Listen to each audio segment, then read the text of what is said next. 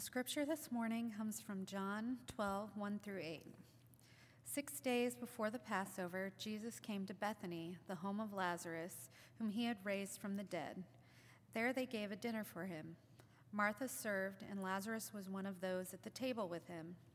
Mary took a pound of costly perfume made of pure nard, anointed Jesus' feet, and wiped them with her hair. The house was filled with the fragrance of the perfume. But Judas Iscariot, one of his disciples, the one who was about to betray him, said, "Why was this perfume not sold for 300 denarii and the money given to the poor?" He said this not because he cared about the poor, but because he was a thief. He kept the common purse and used to steal what was put into it. Jesus said, "Leave her alone. She bought it so she might keep it for the day of my burial. You always have the poor with you, but you do not always have me."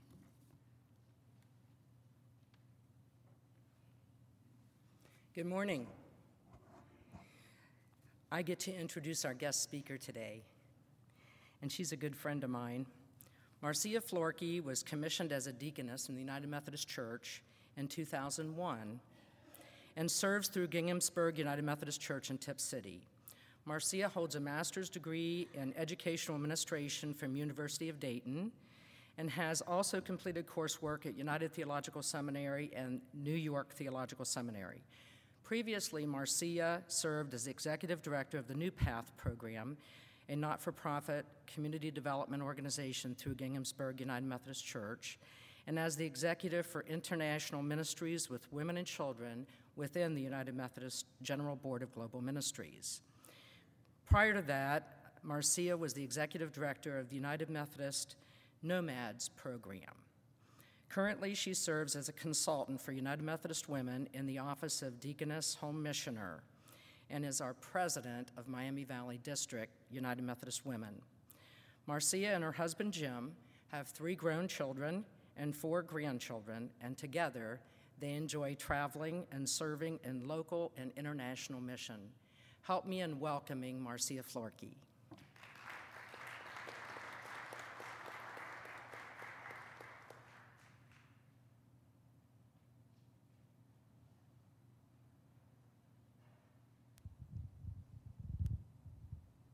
Well, good morning, everyone. I'm happy to be here. Last year we tried this around this time and we got snowed out. So you're hearing me now this time in spite of the weather, which is beautiful here today.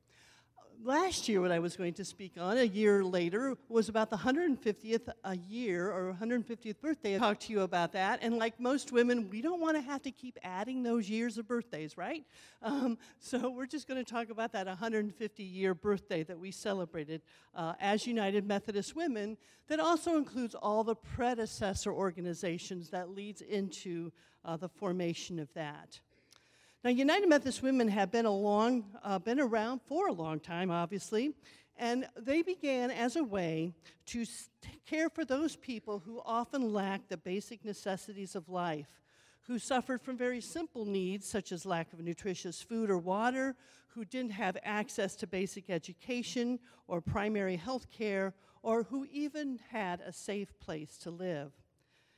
United Methodist Women, and again, all these predecessor organizations, serve through not only donating themselves, but donating their money to be able to provide for others, and not just over there in other parts of the world like we always think of, but even right here in our own communities. But let me get back to that 150 years, because I think it's fascinating when we think of the time frame of that, which would have been 1869. So it was in 1869 in Boston, Massachusetts, that these women came together and felt that there was a call in their lives to go beyond what they were doing as good church women, right? So it was a rainy, stormy evening. They had sent out invitations to 24 of the local Methodist Episcopal churches in their area, expecting that maybe they would get 50 or 100 women. Well, because of the weather, only 8 showed up.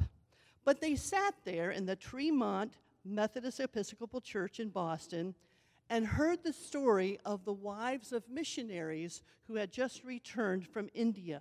It was Mrs. William Butler, Mrs. Edwin Parker, and they told about the desperate conditions of women in India because during that time frame, women of India could not receive an education. They were banned from any kind of education beyond basic literacy. Also, they could not be attended to by male doctors. And so they had no health care because guess what? Women couldn't be doctors in India. So they only had midwives and some sort of like, you could say, nurse practitioners to help the local women. So it was almost non-existent for the women in India in 1869 to have health care or to have education. Well, the wives of these missionaries from the Methodist Episcopal Church just thought that was outrageous. So that's what they came together to say to these women, these 8 women from Boston: could you help us raise money so that we can send women missionaries and a woman doctor to serve the women in India? Well, they were greatly inspired, and they decided that, yes, they would take on the task. And so they found 2 single-trained, dedicated women who were able to provide medical care and educational work to the women in India. And in fact, in just 2 months, in the May of 1869, at their very first annual meeting of this newly founded Women's Foreign Missionary Society, they were able to support Dr. Clara Swain, who became the first woman doctor in Barley, India, and Isabella Thoburn, who, by the way, is from Ohio. She opened up the first school for girls in Lucknow, India. Methodist women in those few short months got something done, and they were excited to be able to share not only their faith, but also their resources with the women in India. But let's get back to that date of 1869, because I think it's absolutely fascinating when we think 150 years ago what we even had or didn't have here in the United States. We were just 4 years from the ending of the Civil War, and we know that Reconstruction and all of the political and economic things that were happening in our country made life a little tough. We had come through the assassination of a president who was well-loved. And we had just started and just completed, actually, the first transcontinental railroad. So think in 1869, they put that final golden stake into the railroad tracks that connected the East Coast with the West Coast, just 150 years ago. This was the first time that women could come together and had come together to organize in the church, because women were not allowed to handle any leadership positions in the church at that time. In fact, women were not allowed to be ordained. They could not even in their own way hold the money. So one of the women who started the women's organization actually had to find a sympathetic male, I believe her husband, to support this cause and hold the bank account for them. The women couldn't open a bank account. They could not own property. They could not vote. They could not be in any way in leadership in the local government. We don't think of the obstacles those women had 150 years ago just to organize for mission, and yet they persevered. Add to that the women didn't have the modern conveniences that we have today. There were no phones or electric much to speak of, so all of the work was done by hand, so which made it even harder when we think of time consumption that would be needed to take care of a home, take care of children, and to do all those necessities of life. But through it all, these women of this newly formed Women's Foreign Mission Society were able to raise over $22,000 just 2 years later, which may not sound a lot to us right now, but during that time was a lot of money. And only 10 years later succeeded in raising over $100,000 and were sending missionaries that founded schools and hospitals not only in India, but in China, Mexico, South America, Japan, and Bulgaria. But at that same time, they were also raising funds to start community centers and settlement houses in the United States. They began the Deaconess Training Program and worked with their conferences to start consecrating deaconesses for the work around centers and in the community centers. And they founded schools and hospitals around the continent. Anyone ever heard of the Deaconess Hospital in Cincinnati? Yep, that was one of ours originally. I could go through numerous institutions in the United States that were founded by deaconesses, and women of our various mission societies, both in the Methodist Episcopal Church and in the Brethren churches as well. In fact, it got to the point so that when the men looked at what the women were doing, they began to think, they're getting a lot of traction out there. They're raising an awful lot of money. We're not sure the little ladies can do this big task.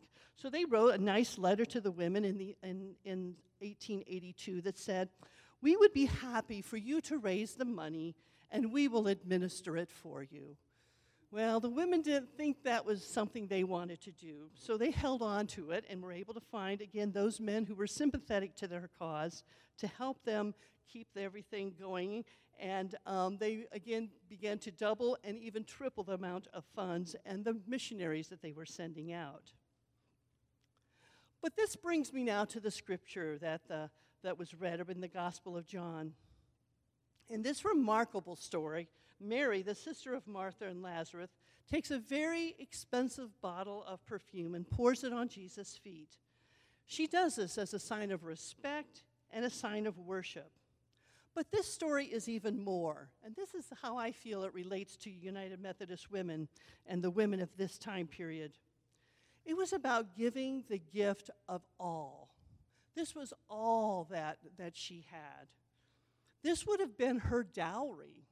So you're thinking Mary is giving up her dowry, which back in biblical times would have been everything to her. That would have allowed her to marry. And yet she broke that jar, she poured it on Jesus' feet, and she gave him something that normally she would need for herself. She offered it to Jesus as an expression of love and her faith. But I think this story is also about Jesus' acceptance of her extravagant gift. Jesus affirmed to her all that what Mary's future was going to bring to her. He saw it as a welcoming gift, as a way that she could show to others her love and how she served others. Mary's faith is the sweet fragrance that fills the room as she recognizes Jesus as Messiah, as her Lord, but also as her friend. But you know, the story is also about remembrance. And while Judas judges her for wasting her money and points that it would have been better given to the poor, Jesus says that the poor will always be with us, but that the whole world will remember what Mary did. It is important that we remember that as we think of the women of the Methodist and the Brethren women who later on formed many different societies to help others, it's not so much of what they are doing at the time, but it's also how we remember them and how we can act upon what they have shown us to do. In fact, Mary's sacrifice is a generous sacrifice, and it's a living sacrifice, often what's referred to in Romans 12, 1 and 2, where Paul writes, "Dear friends, God is good, so I beg you to offer your bodies to God as a living sacrifice, pure and pleasing. That's the most sensible way to serve God. Don't be like the people of this world, but let God change the way you think. Then you will know how to do everything that is good and pleasing to God." Mary gave everything she had as a sacrifice. She also gave everything that she could have been to Jesus. And that was more precious than any other gift she could have given. She sacrificed the possibility of future marriage. She gave away all she was and all she would be. And that's what I think of when they gave everything they had, gave away their status, gave away everything they knew that was familiar to them. Maybe 150 years ago isn't so long for you and me in some senses, because what we can do to remember how we can offer ourselves as that living sacrifice. How do we offer our lives and possessions as living sacrifices? You know, I used to often think that the word sacrifice was something that would be difficult and awful to endure, thinking what it would mean to be a martyr or to be a sacrificial victim. But I looked that word up and I realized the essence of the word sacrifice also means to just let go or to forego or surrender.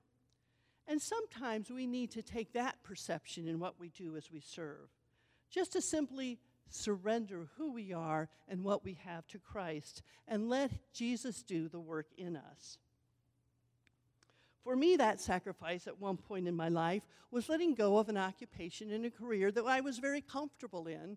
And when I took on my sacrifice of going through the process of becoming the deaconess, I also knew it meant something more, that maybe Jesus was speaking to me in a deeper way. And at the age of, in my 40s, I think we were, of leaving my comfortable space here where we lived in this area of Miami Valley and living in New York City for quite a few years, which was a total different environment. And yet I learned and grew so much from those years, because offering yourself as a sacrifice can do that. It can teach you, and God will teach you. So when I reflect upon the action of those 8 women in 1869 on that dark and stormy night, I think of how their faith and their sacrificial giving brought the light and hope of Jesus Christ to millions of people in the past 150 years, and I am struck with awe and wonder for their actions. I don't think they totally understand gathering together what was going to happen in the next 150 years. I don't think they realized the struggles they were going to have and the worries about patriarchal institutions and discrimination of their gender for what was going to happen. I'm not sure they got all of that, but what they did know was obedience to God, and how, as they organized for mission, they developed a supportive community for the women around them. So through the past 150 years, United Methodist Women has evolved and grew through the mergers of our many predecessor organizations. So let me just give you a little light about some of these. I noticed on the banner when I came in that you were originally United Brethren in Christ, and that's really fascinating because in this particular area we had several women who were deaconesses that were consecrated through the United Brethren in Christ. One of those women I've done a lot of research on because her story fascinated me. Her name was Mary Susan Geeding. She was born in 1882 near Gradus, Ohio, so if you know where that is, over in Preble County. Her family were just farmers. They were immigrant German people coming in, but they were very strong brethren in Christ. In fact, her father was one of the elders of the area, and as a little girl, she grew up wanting to become an elder or a pastor herself. Well, somewhere in her early teens, her father and her pastor had to tell her quite succinctly that she was a woman, she couldn't be a pastor. And so heartbroken, she still said, but God is calling me to something. And I don't think God would call me to something if there wasn't something out there for me to do. And so that's when she found out about the work of deaconesses, and she became trained at Otterbein College, graduating from there, and then on to Cincinnati to the Gamble Training School, which was started by a little guy named Gamble, who with his partner Proctor had this little soap company in Cincinnati. And so they started this training school for deaconesses by memorizing Elizabeth Gamble. And so it's really fascinating how her story intertwines with the story here, because I've read in some of the historical documents that she would have generated to all the local Brethren in Christ churches. So there's a good chance she would have been here telling of her work that she was doing in rural Indiana and later in Cheviot, which was considered outside of Cincinnati a little rural town that had lots of bars and no churches. So the Brethren in Christ started a church under her leadership there. So it's fascinating the way these facts can all weave together, because we don't always think in United Methodist Women that where our impact really is. I found out as I worked in New York how our organizations came about by serving women who needed educations. So often we would offer scholarships to women who wanted to become nurses and doctors, and then they could return to their hometowns and their home areas to bring medical care to there. In 1875, Lizzie Hoffman was instrumental in forming the Women's Missionary Association of the United Brethren Church right here in the Dayton area. She was one of the predecessor organizations, began the work in Sierra Leone. And if you remember, the Brethren Church was very active in Sierra Leone in Western Africa and still has a very strong presence there today through the Methodist Church. Other women's missionary societies were formed in 1880 in the Methodist Episcopal Church and in the Methodist Episcopal Church South. And in 1879, the Methodist Protestant Church was founded the Women's Foreign Missionary Society. So there's many, many ways that these women came together and formed these organizations to do the work that was neglected by some of the other foreign mission organizations. As those all came together through different mergers of the church in the 1800s, in the 1940s, and then in 1968, it was the United Methodist Women that was formed in 1973 that brought all of these together under one organization. They kept many parts of what the women had already been doing and then enlarged to become an organization, the Women of the Church. So that's when our organization began to really look out for the spiritual nurture of growing that spiritual presence of every woman, and of also going into the idea of social action so that we would look around us and see where there's injustice in the world and be prepared to fight for justice for all people. By putting faith into action, United Methodist Women have followed the United Methodist Church social principles and the Book of Discipline by committing to the understanding that God's world is one world. We commit ourselves to the achievement of a world community that is a fellowship of persons who honestly love one another and love God. United Methodist Women pledge ourselves to seek the meaning of the gospel in all issues that divide people and threaten the growth of world peace. Because of that commitment, in the past 150 years, United Methodist Women have realized that we are all part of a beloved community, but that we also must keep watch, because it is so easy for us to go by the wayside and not always have our eyes open and ready to see what is happening in the lives of other women, children, and youth around the world. So as we advocate for peace, it's just not about peacekeeping, it's about peacemaking. And that means offering justice to women and children and youth on all levels of society. In 1978, United Methodist Women were the first denominational women's group to develop a charter for racial justice that was adopted by the 1980 General Conference of the United Methodist Church. United Methodist Women put their faith into action. Spiritual growth has also been a long-held part of the work of United Methodist Women and is an expression of our personal and communal commitment to see Christ in work in the world. Spiritual growth is an active engagement. It is not static or stagnant. It moves, it's pushed against, it's molded, and it's shaped in our hands and in our hearts. The revolution in the world for Christ begins with a revolution within us. United Methodist Women put our faith into action. We put our hope into action by supporting programs and scholarships for women. We offer over 73 different scholarships for women in over 110 countries, offering programs in education, evangelism, healthcare, and empowerment and leadership of women.